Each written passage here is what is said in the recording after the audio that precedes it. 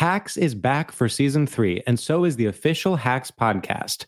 In each episode, Hacks creators Lucia Agnello, Paul W. Downs, and Jen Statsky speak with cast and crew members to unpack the Emmy-winning comedy series. You'll hear Hannah Einbinder and Gene Smart speak to their on-screen dynamic, along with stories from the show's writer's room, on-set antics, and creating the world that Deborah and Ava inhabit. Watch Hacks, streaming exclusively on Max, and listen to the official Hacks podcast on Max or wherever you get your podcasts.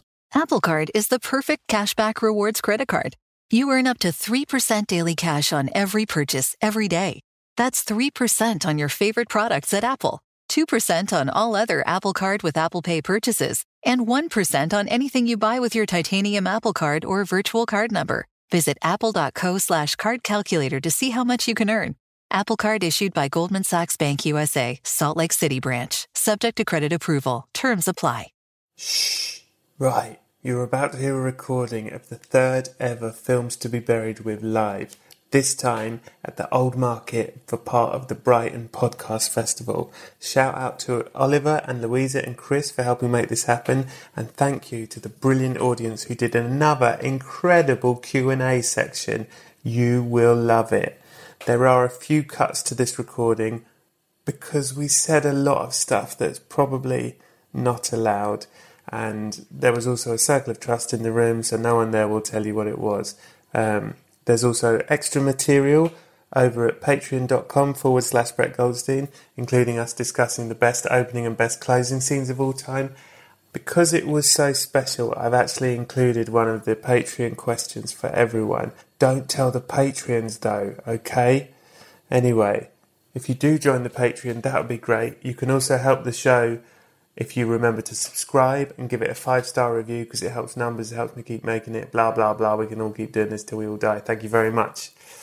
Last thing I need to tell you, I think, is that there's one bit where Asim showed us a trailer from a film he'd made when he was a student. Obviously, you can't see it, so we just cut the trailer, but we have included chat about it. But trust me, it's incredible. Anyway, I think that's everything. So shh, here we go. Live from the Old Market. Enjoy. Oh, wait, I forgot one thing. I'm going to be doing a live Films to be Buried with Mae Martin at the Marlow Theatre in Canterbury on the 25th of July. That is part of the Marlow Comedy Festival, I believe. I'll say that with more confidence. It is definitely part of the Marlow Comedy Festival, 25th of July. Get your tickets on the website. It's going to be a cracker. Also, there's going to be another one on the 15th of August at the BFI, where I have a very special guest that I can't tell you about yet. Does that all make sense? I hope so. Anyway, here you go. Welcome to the live show at the Old Market. Shh, just get on with it. Here you go. Enjoy. Look out! Films to be buried with. That was fucking good.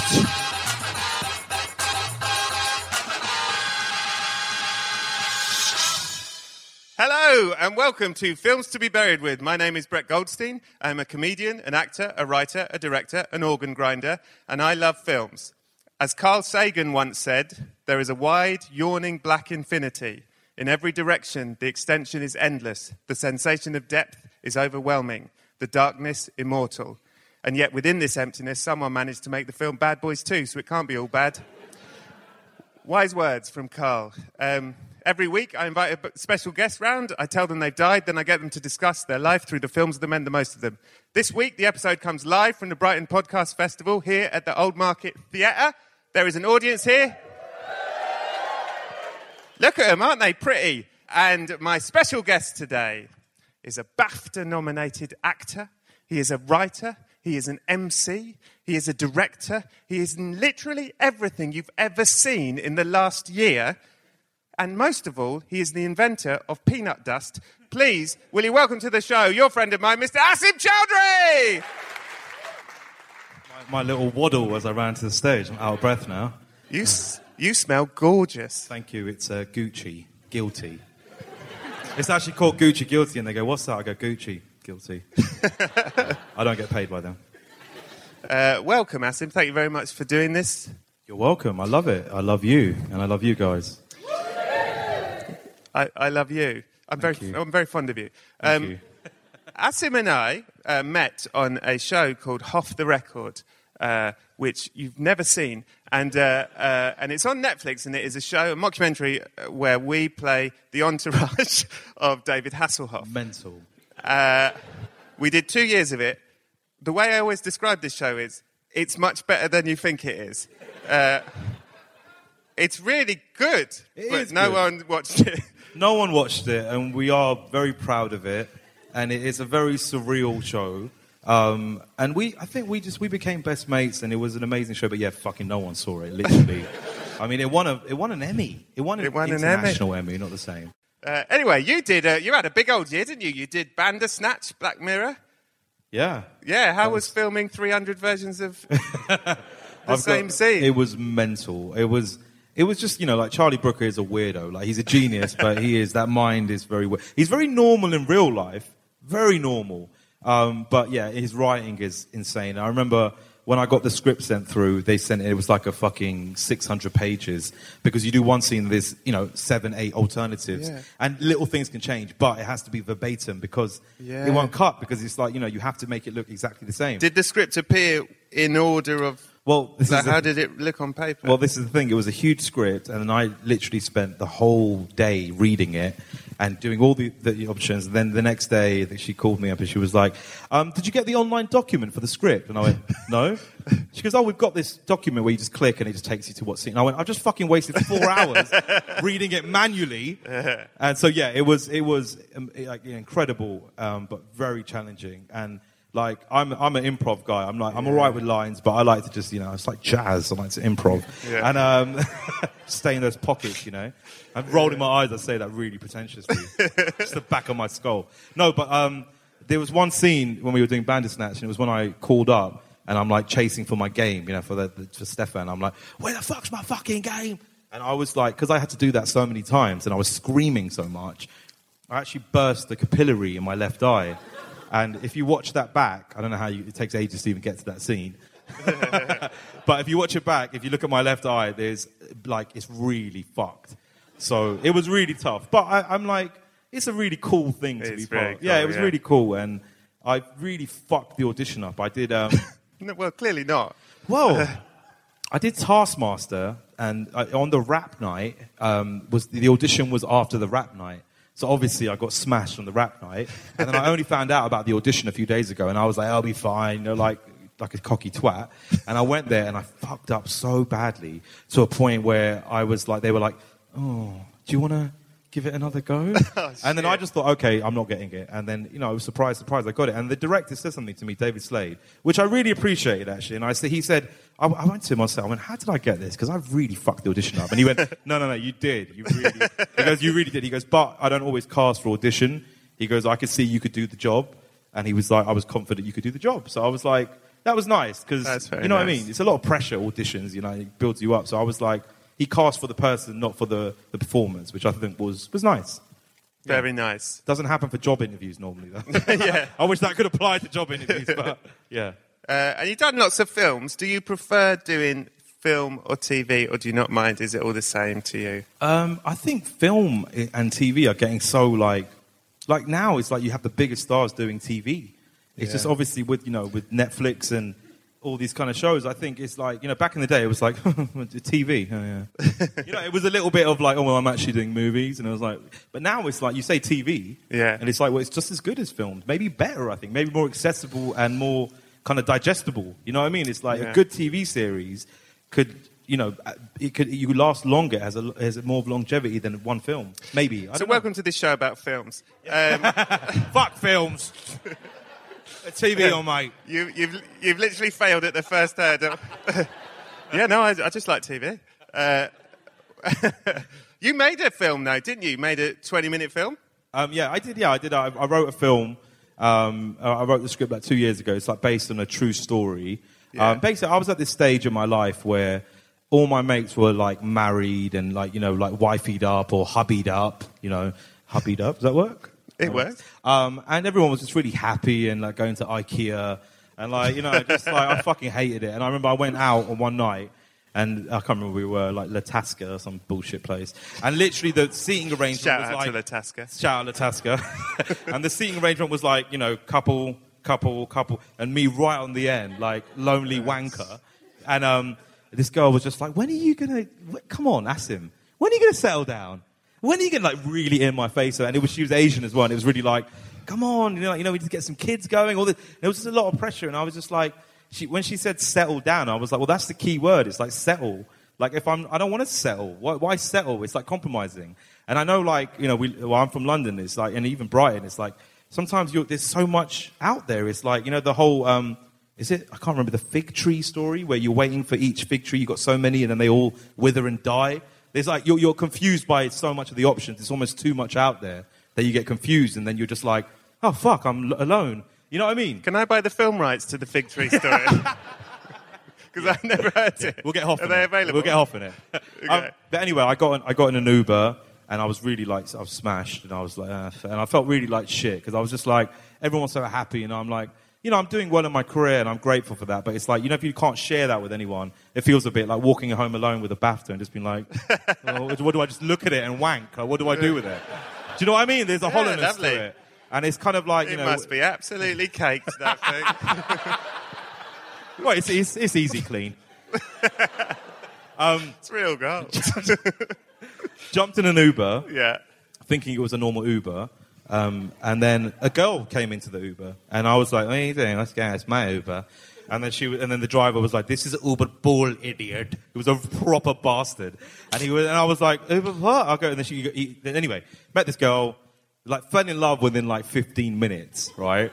And then exchanged numbers. Like everything was just like when everything's like bang, bang, bang, bang. Yeah. Everything was on point. It was like the conversation was ridiculously like effortless. And then she got out of the Uber. I had a car. I said, I'll give you a call, whatever. We'll go for a drink. Probably not Latasca, but somewhere else. And then I got out of the car, and then I had my aux lead attached to my phone. My phone dropped into a drain, right?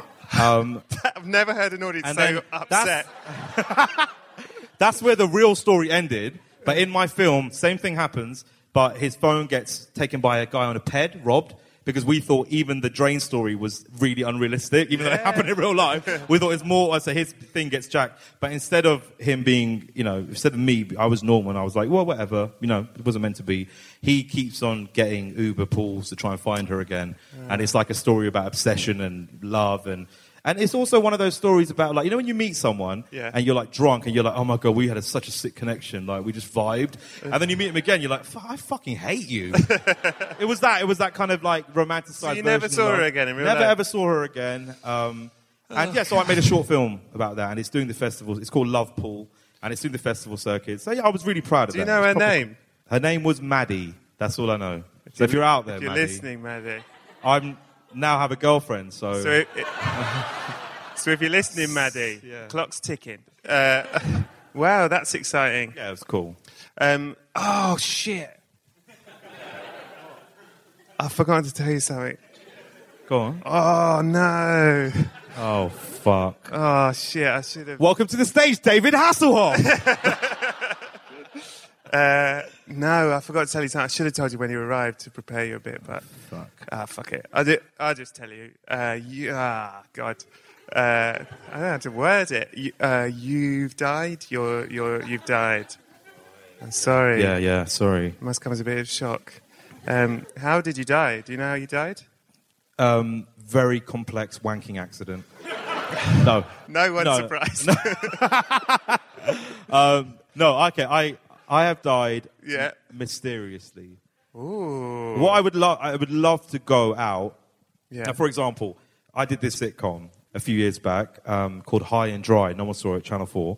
But we filmed it out in the Seychelles, and it's basically like a comedy version of Lost. So on the way out there, we had to get like one plane, then one of the real small planes that you have to get to like, kind of dodgy places.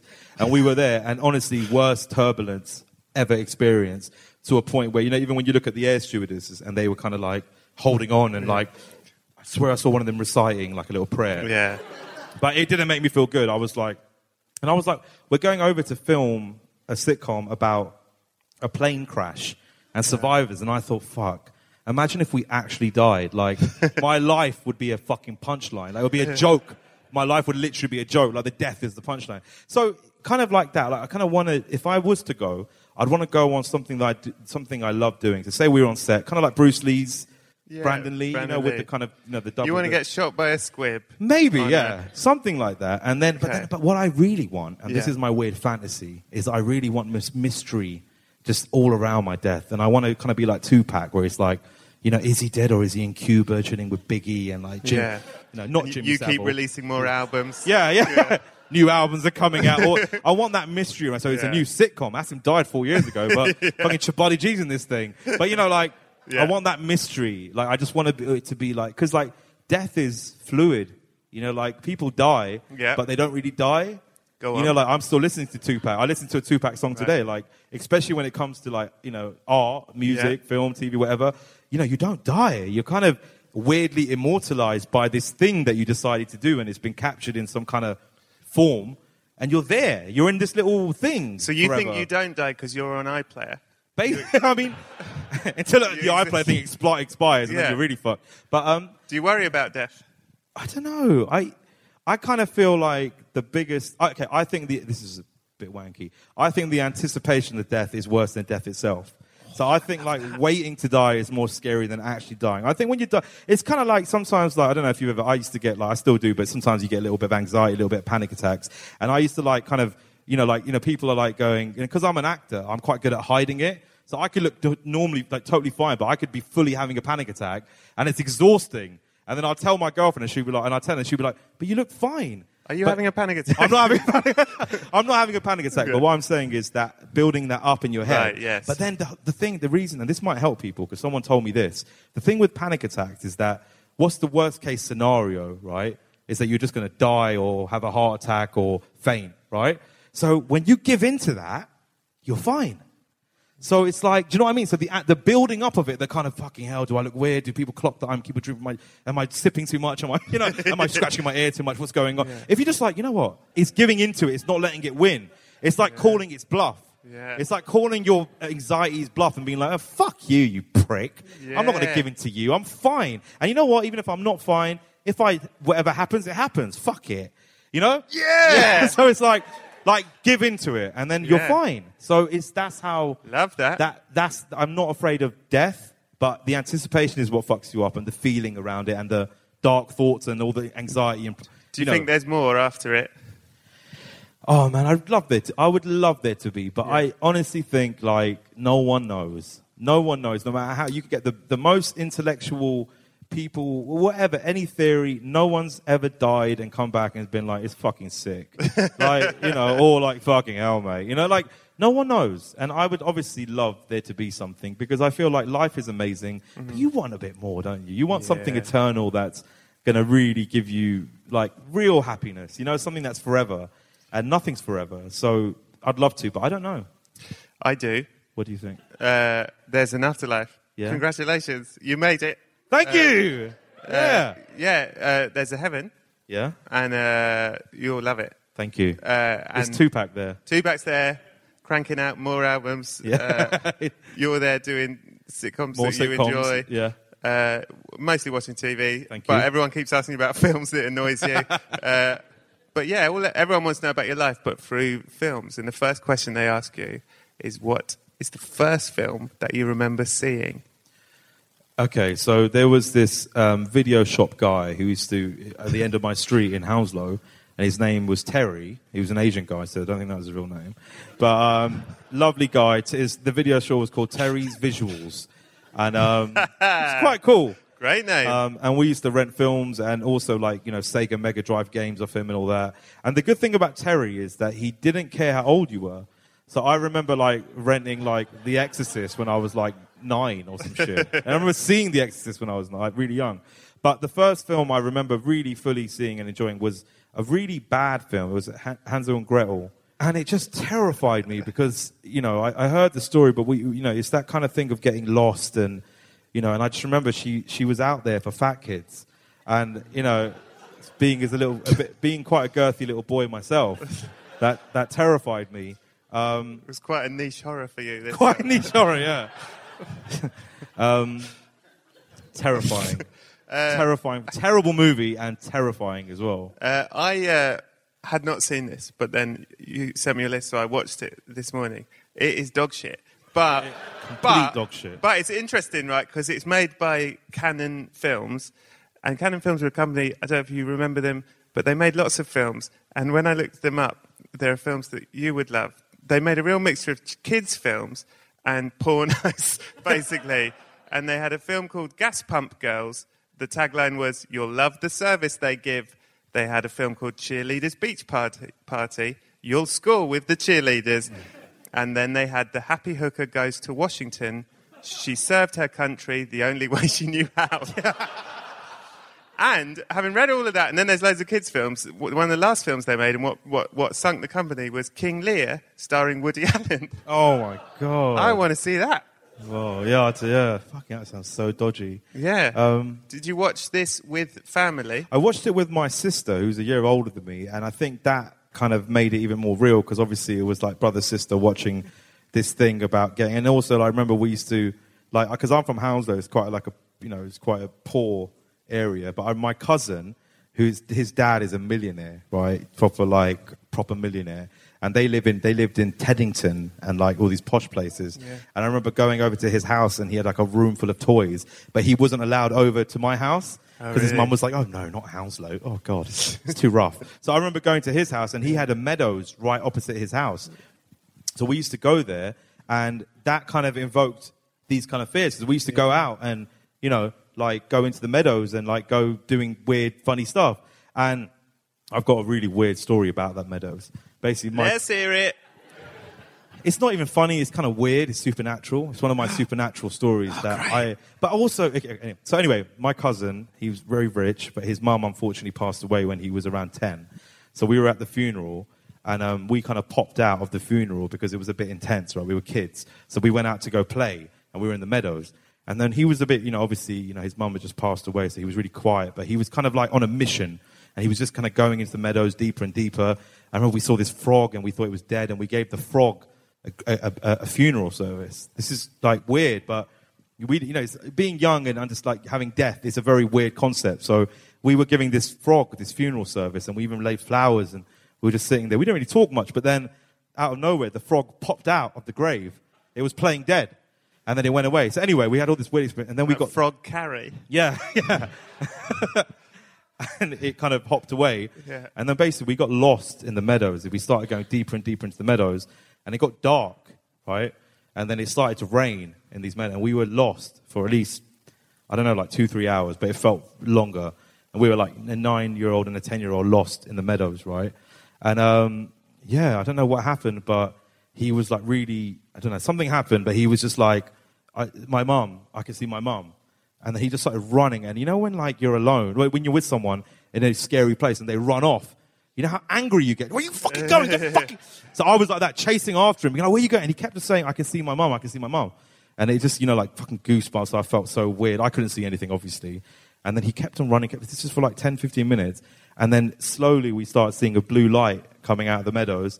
And we got to the exit and the police were there and our parents were there. And my cousin was like, I saw mum. And his dad was so angry at him. He was like, stop it. And I just remember that having I wrote a short film about it, but I remember having that a deeply profound effect on me. And I was always a bit afraid of being like, that's why I never did camping. I don't like dark foresty areas. And this film evoked all of those fears. You know what I mean? So, yeah, that's the first film I remember seeing. I remember it freaking me out. That's a fucking great story. Yeah, it's weird. But it's like still the kind of thing of I want to see a ghost. Like, the supernatural thing is that I want to believe. Do you know what I mean? Yeah. I don't want to say there's no... I'm like, of course ghosts don't exist. I'm a fucking rational human being. Of course it doesn't exist. But I want to believe. And I almost was angry that I never see what other people see. You know what I mean? And it's just like, I wish I could see it. I want a supernatural experience, but not yet. But the kid was faster. The kid was faster, yeah. Shit. So, yeah. What is the film that scared you most? Is it this? Yeah. Is it yes, it's The Shining? Yes. More than Hansel and Gretel? More, I think, because obviously I watched The Shining when I was a bit older. Yeah. I think 10. Yeah, I was more mature. I think one of the scariest things in general, not even film, I think, like the feeling of going insane or watching someone go insane and lose their mind, I think that deterioration of the mind is probably the scariest thing, scarier than any serial killer, murderer, supernatural, ghost, alien. Fuck all that. Like, the mind is so complex, and if something goes wrong and you can't stop it and you just watch the decay of the human mind, it is genuinely the most frightening thing, because I've seen it in real life, and it's terrifying. And I think this movie is the greatest film to do that, to show a perfectly happy situation and you just watch this guy go insane, and it's fucking terrifying. Would you buy his book? Would I buy Jack Nicholson's book? No. Why? Okay. Well, I just always wondered. I always thought nowadays if he released that book that just says all work and no play, I feel like it would sell in Hackney. Yeah, it would definitely sell. Yeah, I think I would actually.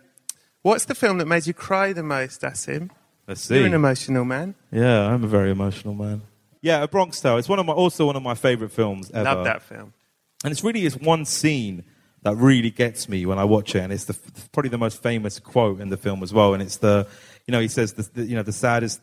Sorry, not that one. That's a great. It's the bit when it's this little boy and he sees this gangster across, who lives down the street, and he thinks this man is the coolest man in the world. He gets money. He's cool. He wears and his dad, Robert De Niro, is a normal, hard-working bus driver.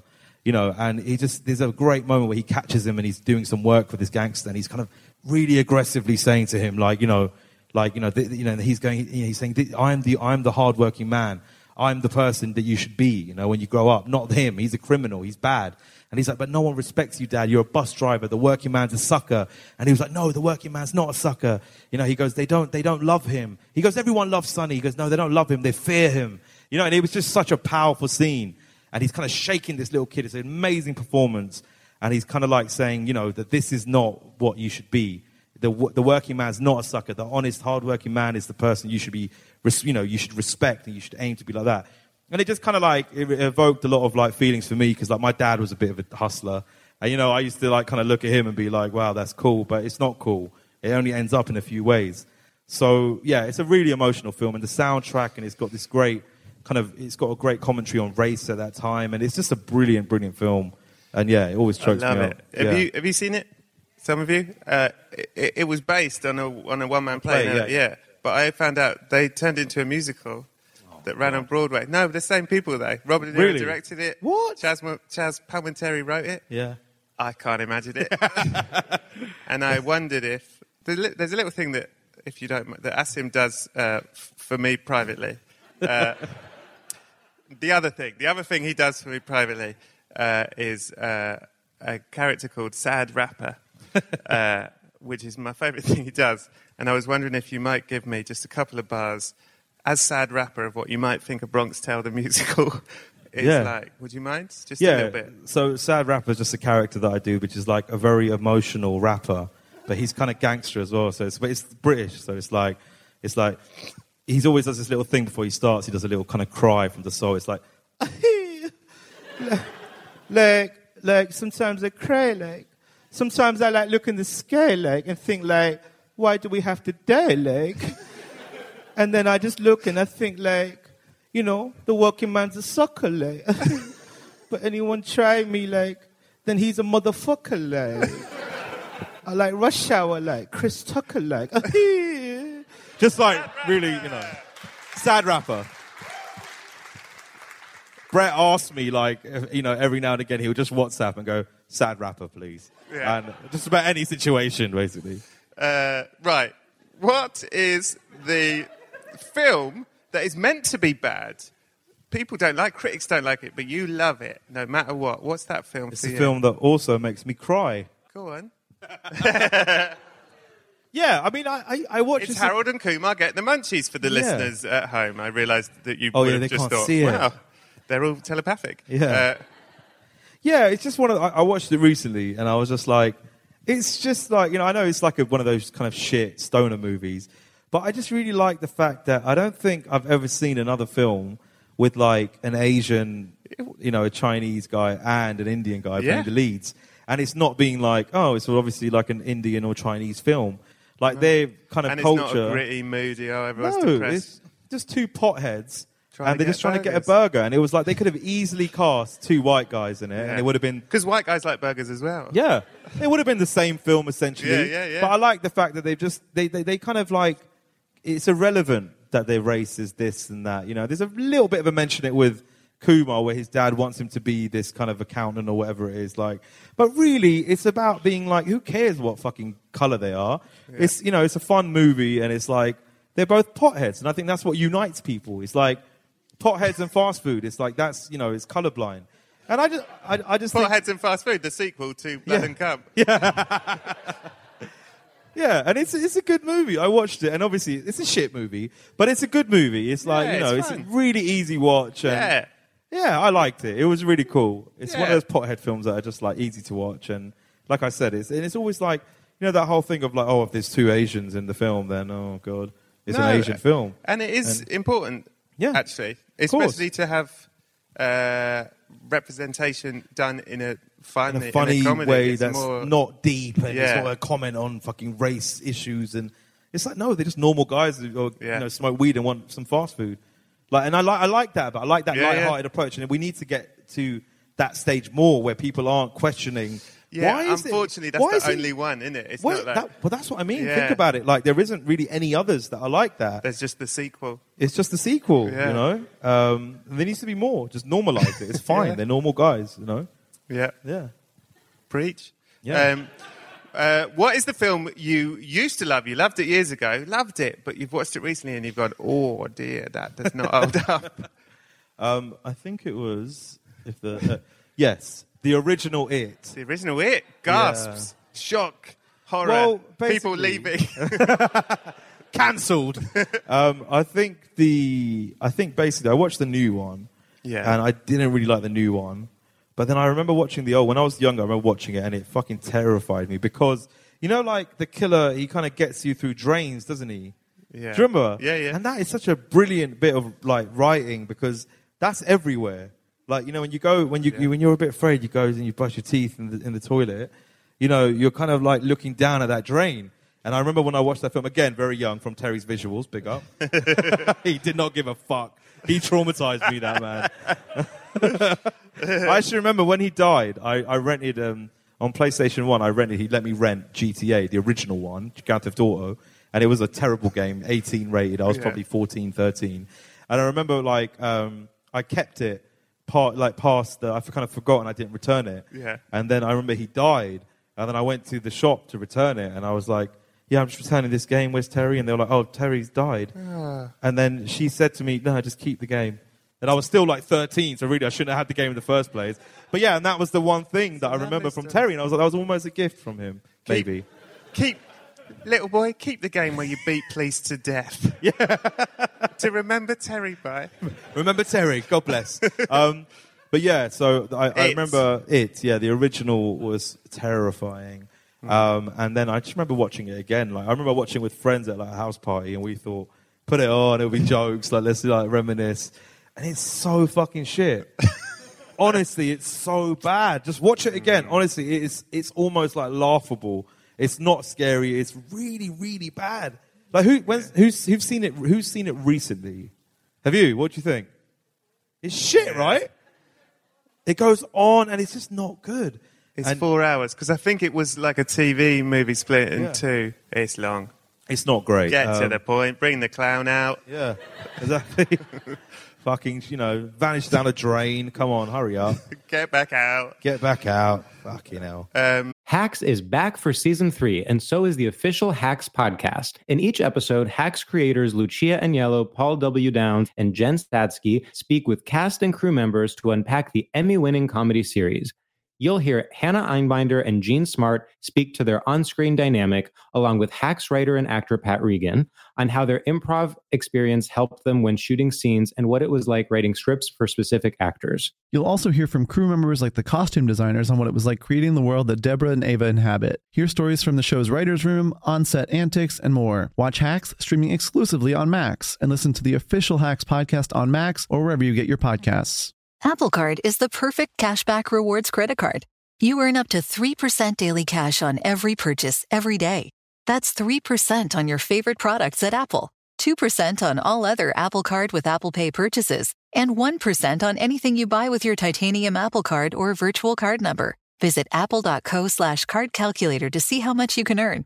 Apple Card issued by Goldman Sachs Bank USA, Salt Lake City branch. Subject to credit approval. Terms apply. What? Okay, this is, as you may know, my favourite question is, what is the film that has the most meaning to you? Not necessarily the film might not be any good, but because the memory you have around seeing it might have been a first date, might have been a day someone died, day you got a job, but you'll always remember the film for that reason. What's the film? The film is definitely not it. Oh, fucking hell. Paranormal Activity. Love that film. It's a great film. I have a very traumatic story attached to it. Basically, I finished. Settle in. I finished uni. I did film and broadcast. So, like, with people just do nothing, I used to do all the camera work and I used to edit it back in the day. And I didn't really want to act. I kind of wanted to do like writing and behind the scenes stuff. So after uni, I was like kind of full of beans, and I was with two mates, and we were like, let's go to New York Film Academy and like do a 1-month course there, and like just idiots. And we saved up. We worked all summer. We saved up, and we went to New York Film Academy. Got there on the induction day, and just realized it was a fucking scam. No. Like, when you kind of go there, and you've just done a degree, and you're kind of like at a level of learning, and you go there, and they're kind of using this rubbish equipment. It's really cheap. And you look around, there's all international students, and you start realizing, okay, this is one of those things that you just want to put on your CV and be like, I went to New York Film Academy. We thought it's just a pile of wank, right? So they were like, okay, well, you can drop out and and also it was very expensive. It was like $3,500 for a month's course, which when you're like 20, like it's a lot of money. So we dropped out, got a full refund, but then they were like, because we came on our student visas, you basically have to leave the country in 14 days. So we chilled for 2 weeks. And then this guy, one of the guys who worked at he worked in New York Film Academy. He was like, there's a loophole, right? And we were like, go on. He was like, basically, you just go Canada, and then you just chill there for a bit, and then you just come back on your like normal student, like your normal Esther visa waivers. Yeah, your normal like as a British citizen. And we were like, okay, that sounds legit. So basically, we went, left most of our shit in New York. We had a 1-bed apartment. Went to Toronto with literally 3 pairs of T-shirts, whatever, on us. Partied for 3 days, had a great time. Then, on the last night, we went to go watch this film, Paranormal Activity. Was very inspired because I thought it was quite groundbreaking. Yeah, I love it. We got really drunk in a bar, and we basically thought, we started getting paranoid, and we were like, what if they stop us? And they're like, because it's a loophole. So it's kind of like, you're taking the piss a bit. We were like, what if they stop us? And they start asking us questions. So then one of my mate, basically, the stupidest thing he ever said, he went, what if we just, rip our visas out of our passports? And then like a fucking idiot, I went, yeah, let's fucking do that.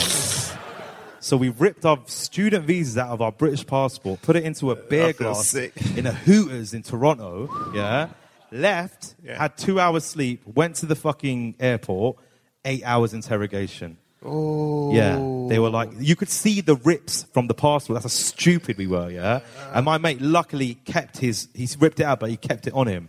Because that's a scam. People rip their visas out and sell them. Do you know what I mean? Yeah, it's a proper scam. So anyway, we confessed, but 8 hours they went through everything. They went through my rhyme book, and I was writing stuff about governments and, fuck the system and the Iraq war, and they were questioning me and everything. Writing your reviews of Grand Theft Auto. Yeah. But the funniest moment was I have the barbers in Hausa that I used to go to, and his name's Al Wassam, he's an Arab guy. And I remember they left me in a room for 2 hours, and they kind of came, and this big American guy, and he was like, he threw the card on the table, and he went, who is Al Wassam? And I was like, he's a camp hairdresser from, Hausa. It was a fucking nightmare. We got deported. No shit. Got deported, went back to London. Went to the embassy. Do they fly you back first class when you're deported? No, but that's the thing. What do they do? Well, you have to. I was broke. I had to borrow 500 quid of my mate. We were in tears. It was, shit. As a 20-year-old kid, You, that's you could go to prison for that shit. But we came clean. We apologized. Went back home, got our visiting visas, and then went back to New York and did loads of short films and music videos. And we still spent less if we would have stayed on that course. So in a way, it had a happy ending. But now I get so much trouble when I go to America, because they've got it's all on file, and you just have to sit there and they're reading it and going, you fucking idiot, So and this film had a big thing because it made us paranoid because we started. I remember we watched it and we were like, "What a genius idea of a film!" Then we came up with this idea for a film where we should pay someone who's basically got no family relatives and do a spoof thing where he gets lost somewhere and then the footage is found. Anyway, it just kind of made us paranoid. But whenever I think of that film, I think of that moment, which is very embarrassing. Great answer. Yeah. Now, this next question, I'm concerned, might take us 25 minutes. The next question is, what's the film you found the sexiest? Jackie Brown, Pam Grier, just really, really sexy. And it's just her, like, I don't know, like, her independence was what was really, like, I was like, I like strong women, bench 350. No, I'm joking. No, I just think that, like, like an independent woman who fucking doesn't need anyone. And if you've seen the film, you kind of know, like, she kind of does everyone. She kind of outsmarts everyone. And she doesn't do everyone, just to be clear. No, she doesn't do everyone. That's another film. But yeah, she's just super cool, super sexy. Yeah. And I always find that very attractive. In like someone who could just fucking doesn't have to rely on a certain thing and just be really cool and calm and, collected and all those things. I just found that super sexy. And I think it's one of Tarantino's best films. Agreed. Yeah. So the subcategory, I'm going to tell you guys because no one else knows this. So there is a subcategory question which is troubling boners, worrying wide-ons, which is a question that came about sort of as this podcast developed. I keep thinking I should get rid of it, but every time I do, people ask for it to come back. Anyway, so you're troubling boner. Yeah, Lion King. I just felt, I can't even remember. Who's the Nala? Yeah, like, she's just like I remember just being like... She's a really independent lion. Yeah, she's sassy, independent, She does all the other animals, She's just sexy. I was like, why do I want to bang a lion? I was like, it's weird. Yeah. Well, there's the sexy bit in Can You Feel the Love Tonight? They roll down a hill, and then there's the pause where they look at each other like, oh, what? Are we going to bang? Like, there's that bit. But also... rolling down the hill, yeah. like I remember when I used to watch Bollywood film, I still do. But when I was a kid, and obviously before you understood about sex and all that stuff, we honestly thought the way that people have kids and get pregnant is that basically in the Bollywood films they have a music bit and they're dancing and then they have this moment when they're about to kiss and then she goes and they kind of run off and then they roll down a hill together like that. Yeah. And then again they're about to kiss and then she kind of laughs and does her little scarf thing and then the next scene is her in the hospital with a fucking baby. And honestly, we thought that's how you get pregnant. Like, that's how you have kids. So anytime you heard a woman laugh, you thought, shit, I'm a dad. Fucking hell, yeah. And yeah. So yeah, Lion King was sexy. Yeah. It was just... No argument from me. Yeah, they just... it's the eyes, man, And the tail. What is... lovely, lovely tail. What is the film you most related to? East is East for the listeners. East is East. I think it's just like a thing of like, I remember like Goodness Gracious Me. It was just like you kind of look for familiar faces, not familiar faces, but faces like yours, in the film world or TV world. And you kind of, there wasn't that many growing up, I remember like being a big Prince Naseem fan and just being like, God, like he's such a cocky little shit. And everyone hates him, but he was just so unashamedly himself. Yeah. Like, he'd come out in like, fucking magic carpets and, start saying all these Islamic prayers and, like, he was a cocky shit, but he could, like, back it. He was a cocky brown boy. And I remember just him having that confidence and backing up. I know every week, every time he fought, people would watch him to, they're hoping that he'd lose. And I think that was just quite powerful, like, having these kind of really confident people of, like, color, like, and just being like, oh, you can be yourself. You can be cocky. You can be, loud. You don't have to be like, kind of, nervous and all this kind of stuff. So that was powerful. And then obviously when East is East came out, it was just amazing. And my favorite character is obviously Puri's character. Yeah. He sounds a little bit like my dad when he does the whole, you're bloody making fun of me. And it was just like, it's so brilliant. And it was just such an important film for like our generation and like, my friends and my family. And I could really relate to it. It was just a brilliant, brilliant film. And I think it's a classic. Yeah. Yeah. I think it's a very good film, and I also think it was missold because the trailer's like a wacky comedy, and then you watch it, it's quite fucking heavy. It's dark. It's really dark. Good film. Good answer. Thank you. What is the film that objectively you think is the greatest film of all time? Objectively. Might not be your favourite, but you go, that's the pinnacle of cinema, that. This is such an obvious answer, but yeah, I think it is Shawshank, just because it has everything. Like, it literally has everything. It's almost like a perfect... It's got rape, it's got abuse, it's got suicide. Yeah, it's got like... And then a happy ending. Shitty drains, you know, Yeah, like... it's got the lot, mate. It's got the lot, and it's just... Yeah, I just think it's one of those... It's annoyingly kind of perfect, this film. Yeah. It literally has everything, and, you know, it's just filmed beautifully, and the performances are amazing, and it's just so... It's so slow, but it doesn't feel slow. Yeah. It's like you're just sitting there. There's always that great scene, you know, when he helps, and then they all have the beer on the sunset, and it's just that... Those kind of moments are very hard to capture in film, that kind of feeling, that warm feeling, you know, and I think this film has many of those feelings. And it's annoyingly perfect. It's annoyingly, everything wraps up nicely, and all the kind of loose ends that, you know. Yeah. And it's based on a novella by Stephen King, right? Which is crazy, because you think, I haven't read the novella. Have you? No. But it's just crazy because there's so much shit that goes on in the film. You think, how could they do that in a fucking short novel, I think you know? with Stephen King, his novels are like 5,000 pages, so a novella is probably like 2,000. Yeah. What most people call the Bible. Yeah. I'm sure it's still there. But yeah, I would probably say this film. And it's almost like a cop-out, because I think this is the #1 film on IMDb as well. So, but it's, you know... You just Googled on the way here, greatest film of all best time. film ever. I'll just say that. But yeah, it is. I mean, I've seen it so many times. And I recently watched it. I did like a late night eBay thing, right? I think I was drunk. And I was 3 a.m, and I put in a little cheeky bid for a 77-inch TV, thinking I ain't going to get it. Like, I put in a really stupid bid, like at least 50% of what it's worth. Yeah. And then I woke up the next morning and I was like, oh, fuck. And I got the TV, basically, but it was fucking massive, way too big for my flat. And me and my girlfriend, because our sofa's really shit, we would move our mattress from our bedroom onto the floor in the living room and have movie nights. Yeah. So we rewatched Shawshank Redemption, and I had such a bad headache because it was so close. And it's so intense, you know. And I was literally like, it's so close, you watch the film like this. Like when people, it's like tennis. You're like watching people going... Yeah. You go, just pick a side and tell each other what's happening on the other end. I remember when I met Annie Dufresne. And you're just like... Yeah, it's ridiculous. But yeah, probably best film ever. I mean, but objectively, it's not my favourite film ever. No, you hate it. Yeah, I fucking shit. Give me a headache. Yeah. What's the one film you could watch over and over again, or have watched over and over again? Yes, I think super underrated. Also, if there was a character... Life. The film is Life. Yeah. The film's Life, Eddie Murphy, Martin Lawrence. You love a prison movie. I do love it. Oh, that's it. Life is like the funny Shawshank. Life is comedy Shawshank, 100%.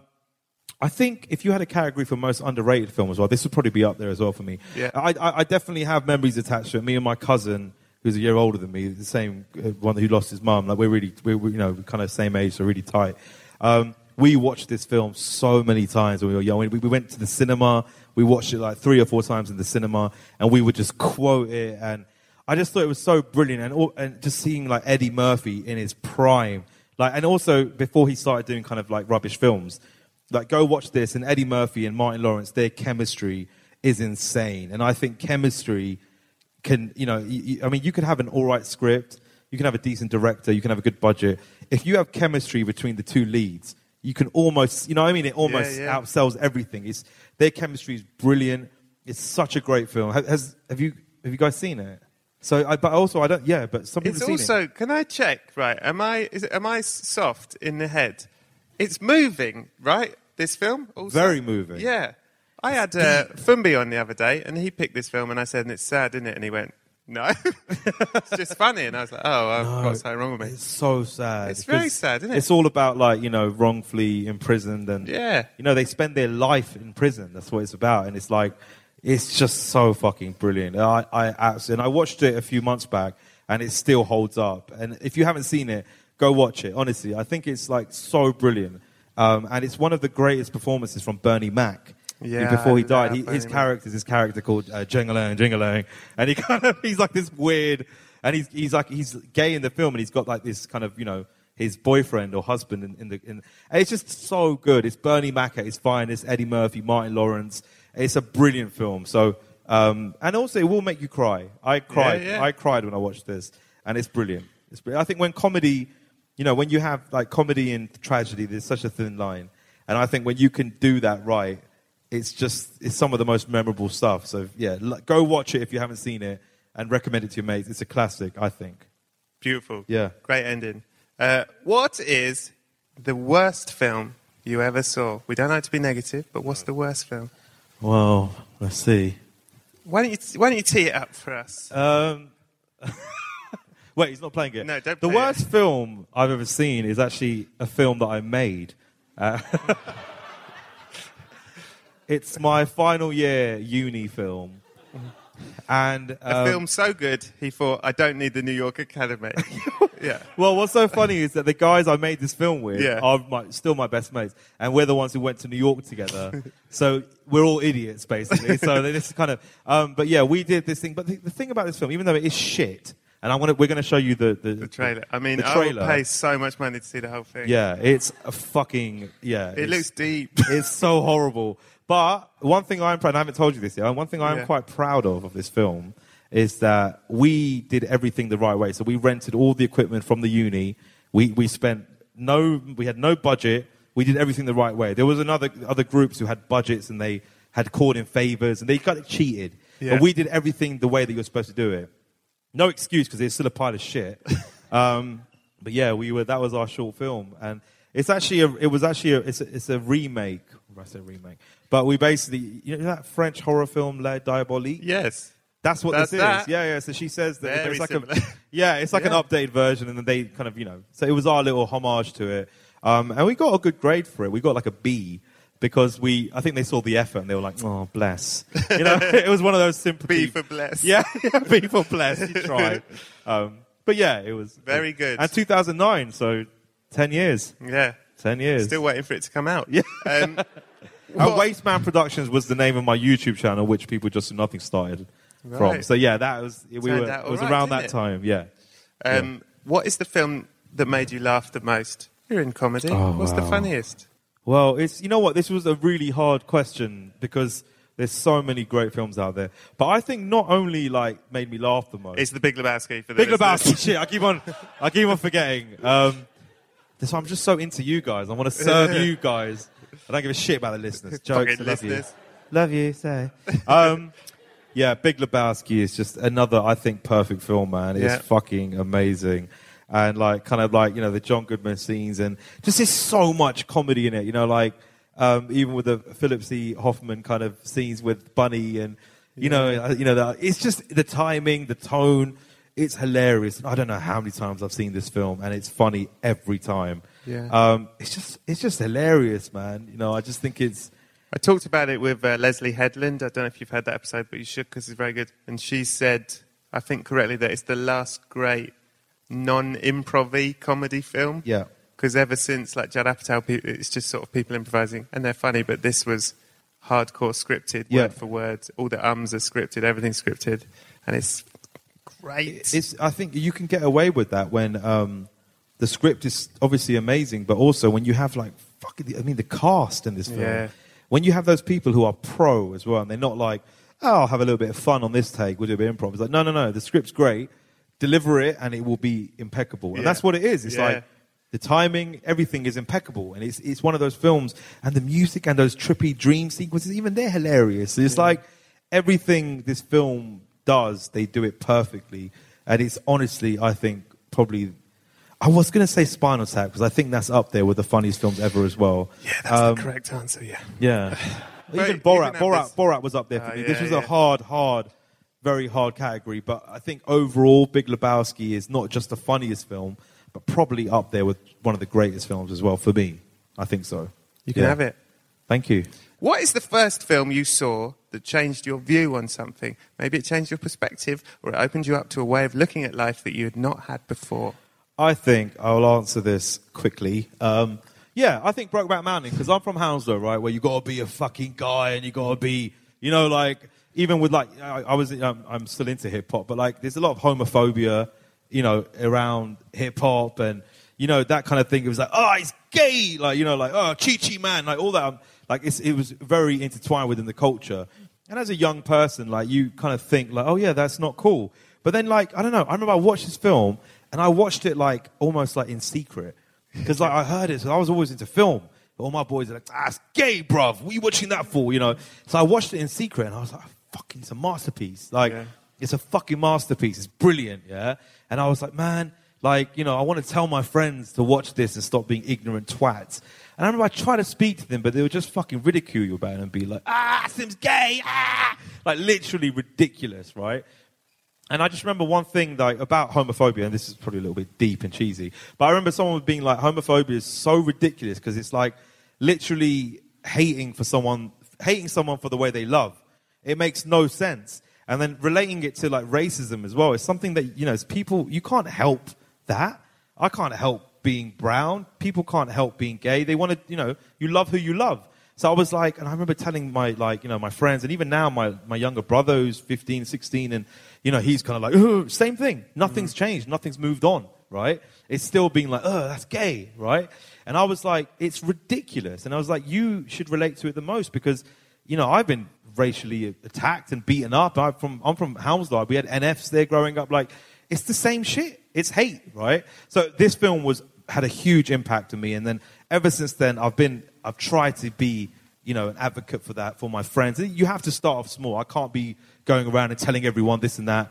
But you can impact people around you, your family, your friends. And now I'm happy to say a lot of my friends from Hounslow, we're very open about all that stuff. We'll talk about it, and we know it's wrong. And the comment on this is that, Call Me By Your Name. I watched that with all my Hounslow boys. We went to the cinema. Oh, really? And watching that, what was it, 10 years ago? I don't know how old this film is, but probably around 10 years. Call Me By Your Name? No, yeah, 2 years. No, not Call Me By Your Name, Brokeback Mountain. Oh, Brokeback Mountain. So yeah, from that, from where we were then, to then going to the cinema and watching this film with my Hounslow boys, the same ones who were like Batty Boy and all that, watching that and watching one of my mates who's the most fucking Hounslow guy you ever meet in your life, gold teeth, tearing up in the last scene in this film. I was like, that's progression.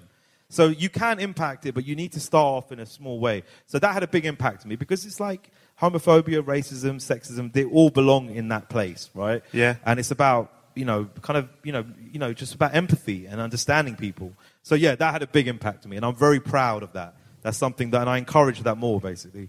Yeah. Love that. Thank you. Yeah, let's clap it. Yeah. Very nice. And I try to go through that pretty quick as well. I fucking love Brokeback Mountain as well. Beautiful film. Of course. Tragically, the woman who wrote the book wishes the film had never been made. Really? Yeah, because I think it was something to do with she was annoyed at how much of a punchline the film had become. That, like, you used to hear in like comedy clubs, like an MC, if they saw someone in a checked shirt, oh, Brokeback Mountain's in, and she was like, what was the point? Yeah. But that was the point, Asim. That was the point. Yeah. Right, Asim. Yeah. You've been wonderful. However, when you died because you were on your way to do a sitcom that you thought was shit, and you were on a little plane, and the little plane had turbulence, and the air hostesses looked scared, and then the plane disappeared in a sort of Bermuda Triangle, and for years you were missing, but all we knew was your work on iPlayer.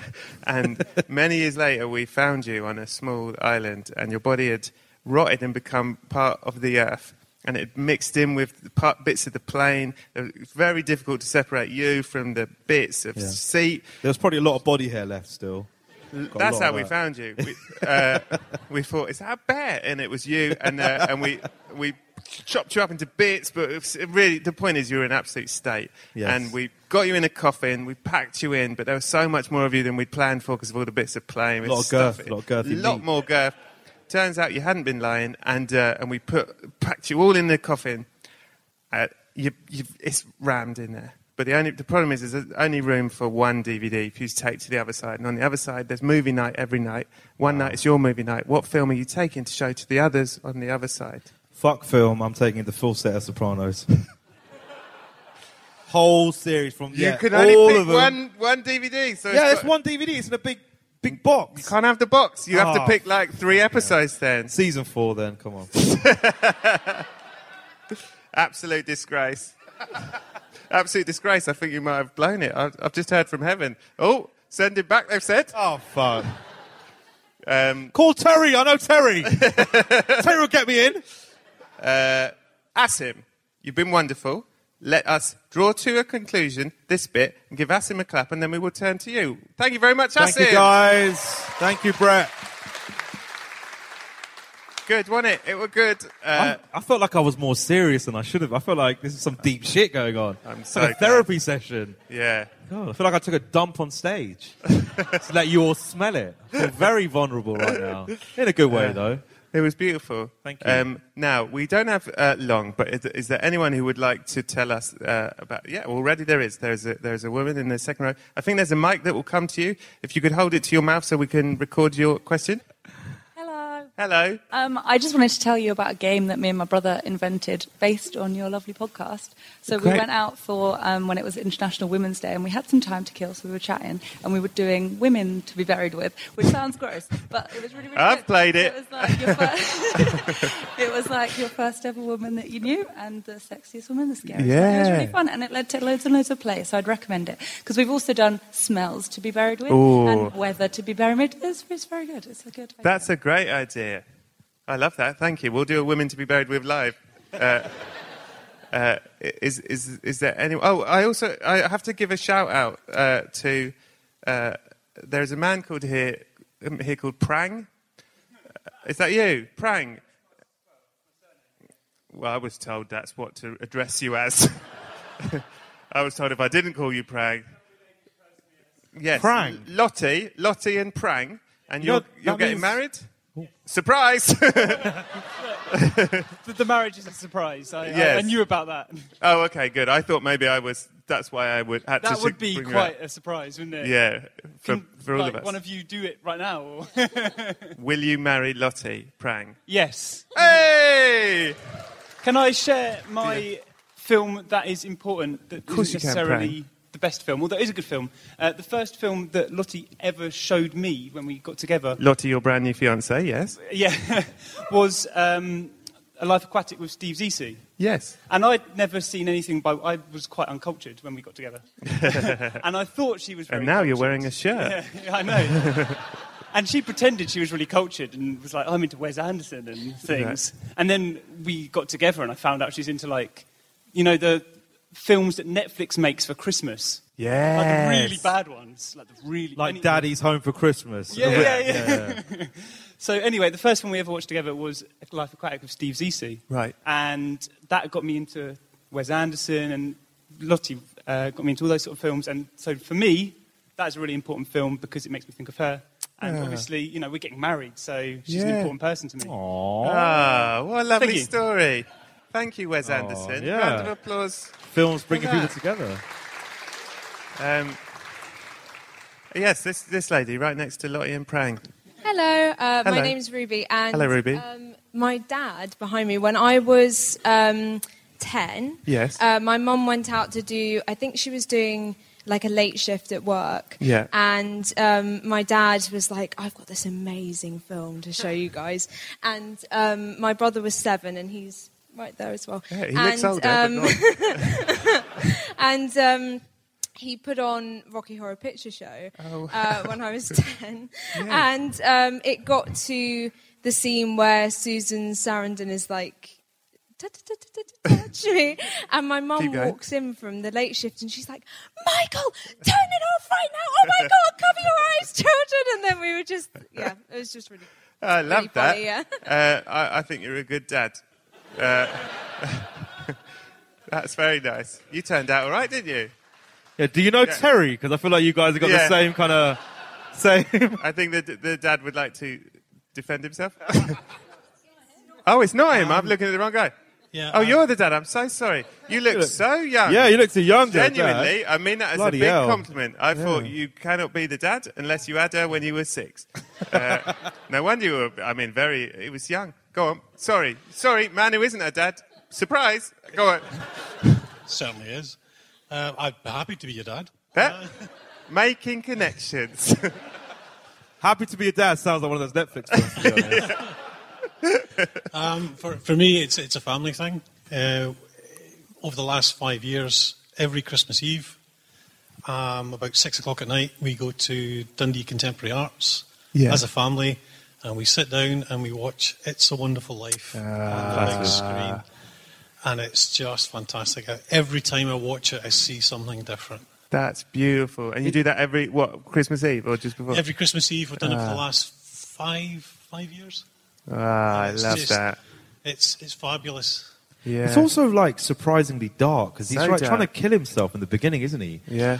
And it's like, but it's still you don't really think of that. You still see it as the most brilliant, heartwarming film. It's like Shawshank. You forget how horrible the journey to get to the. Forget the rape. You forget the rape. Forget the rape stuff. You forget the suicide. Yeah, it's true. I think my cut had that scene out.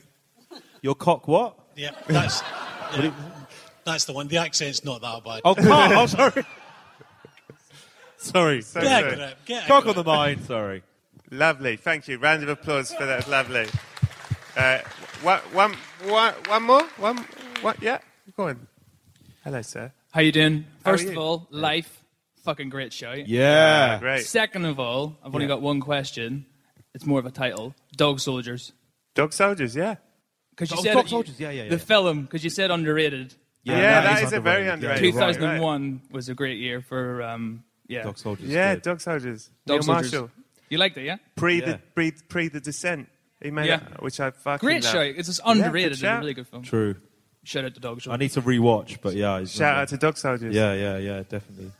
I'll pour a sip on the pavement for Dog Soldiers. Is there anyone else? Or there's one more. Hi, sorry, I'm Chelsea. Hello, Chelsea. Hi. I just wanted to say I had like a near-death experience this week, like tiny one. But all I kept thinking was, fuck, if I was famous, that would be a great answer for how I would die on this podcast. Yeah. So, Well, let's have it then. oh, yeah. You're famous now, Chelsea. I know. So Maybe you are dead and we're all going. I am your ghost experience. This is what you want. Finally, dreams can come true. So I was like roasting vegetables. I know it's already. No one really thought it would start gripping. like that. The most middle class death I've ever. Mate, I'm a primary school teacher. It was grazing them. No. So I was roasting vegetables, Yeah. and I was wearing a massive dressing gown, and I am not middle class. I've got a really shit oven, and it's like boiling hot. I'm sorry. Oh, I know, it's fine. It's fine. And then Sorry about your oven. I know. Go on. There'll be a movie about it. You can make it. Then I went to get it out, and my sleeve caught onto the top of the oven, and again, I'm poor, so the dressing gown's shit, and it burst right at my arm. Oh, my God. And I thought, oh, my God. And I patted it down, and I thought, oh, my God, that was really scary. And I turned, and my TV, I just saw all these flames at the back, and it had gone all down my back. So I had to take it off, jump around my kitchen, not to be rude, but I was naked, and the sweet potatoes were everywhere. Oh God! And the oven door That's was the worst bit. yeah, I was fucking starving. Yeah. And then the But oven, you've had a terrible shock. You want to eat. I was, and the oven door was open. I thought, God, I'm going to trip over that in a minute. Yeah. And I thought, yeah, fuck, if I was famous, that would be great. So, yeah. Wow! What a story. Tap the story. I'm happy you're here and you survived. Yeah. Wow. You weren't burnt. You've still got your hair. You seem all right. You're all okay? Yeah. You're absolutely fine. You popped down to Whole Foods, got some more sweet potato. You're fine. Did you eat them off the floor? Be honest. One. Yeah. Okay. little nibble. You deserved it after that. Yeah. Wow. Congratulations. Ladies and gentlemen, you have been such a treat. Genuinely, I had no idea how it would be in Brighton. I have loved it. I hope you have too. I will now read the thing that you do at the end of the podcast, all right? And then we'll all say goodbye and we can have a hug. So that was the live episode.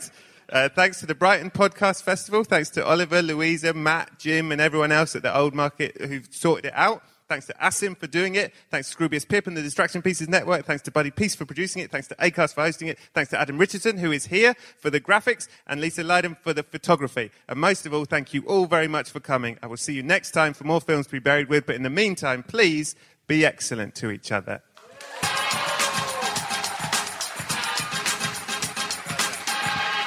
Thank you so much. Thank you.